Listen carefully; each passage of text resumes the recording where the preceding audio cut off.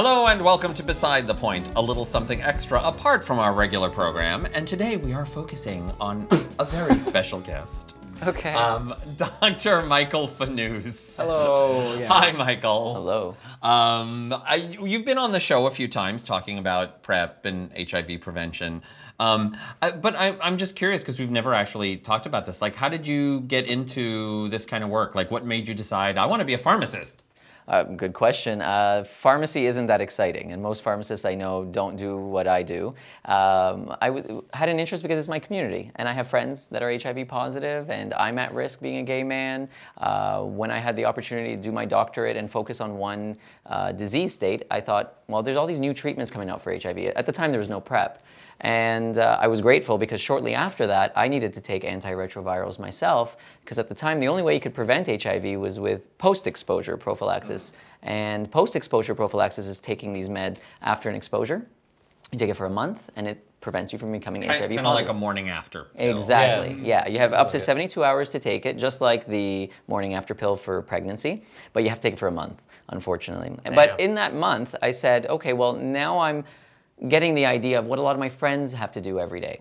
And there's got to be a better way. And, you know, the advances in medicine are exciting. That's why I wanted to be a meds expert. There's going to be treatments for HIV that are going to be an injection once every couple months instead of a pill once a day. And I wanted to be a part of this evolving science. And now we have the best technology we have for HIV negative guys and women that are at risk is the PrEP tablet. And there soon is going to be PrEP injectables as well. And there's other things that are being studied. So it's a fascinating science. I just wish a couple things were as quickly evolving as the science, which is criminalization in Canada, the gay community awareness. Right? When we come out of the closet, there's no gay 101 course. Nobody teaches us these things. And so I'm grateful that our community has so many supports, but there's a lot of people who are just missing it.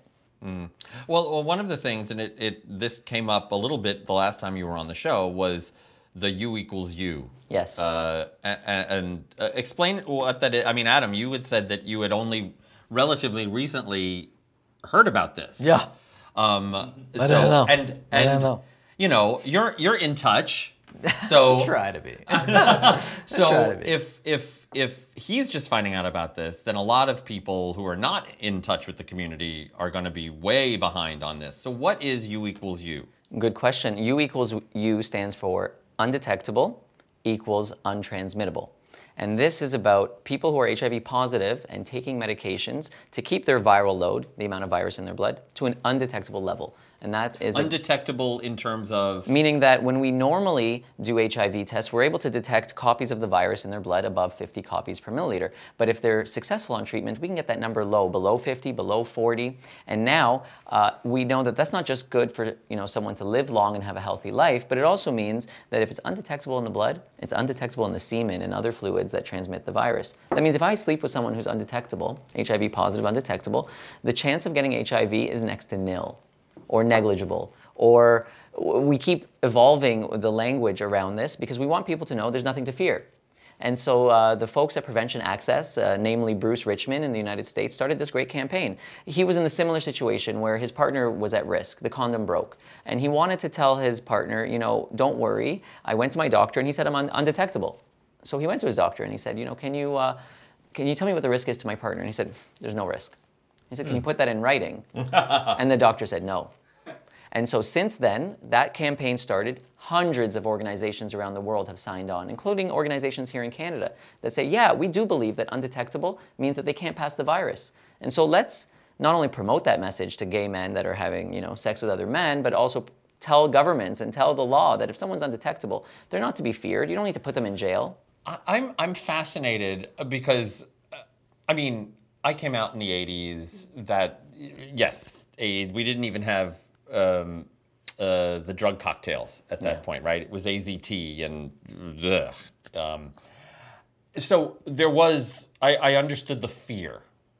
Now, I'm always amazed when people like yourself or Richard Elliott, who was on the show a few months ago to talk about HIV criminalization, talk about the fear that still surrounds HIV. I'm surprised by it, but at the same time, okay, if it's real, if it's there, how do we change? What do we do about that? Yeah, so fear is born out of ignorance, unfortunately. And there's always a fear of the other. And I think as Canadians, we're lucky to live in this society where we can treat people equally, or we should treat people equally, irregardless of their HIV status and their sexual orientation and their color and their gender. But obviously, there's still a lot of work to do.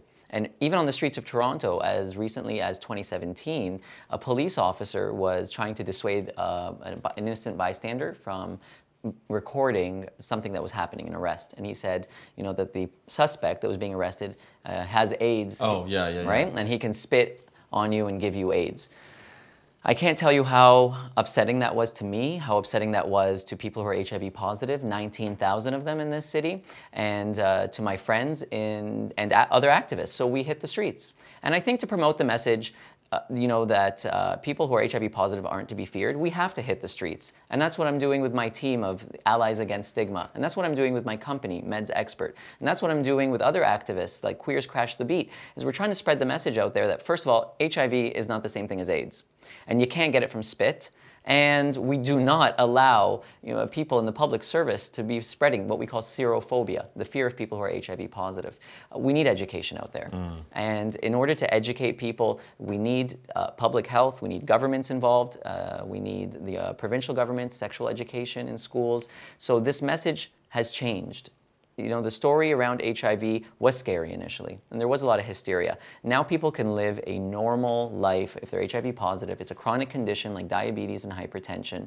They can live just as long as someone who's HIV negative while they're on treatment. And not only that, if they're undetectable, they can't pass it to their partner. Yeah. Interesting, and it'll be interesting to see how things continue to develop. Of course, if people have questions for you or want to reach out to you, how do they find you? Medsexpert.ca.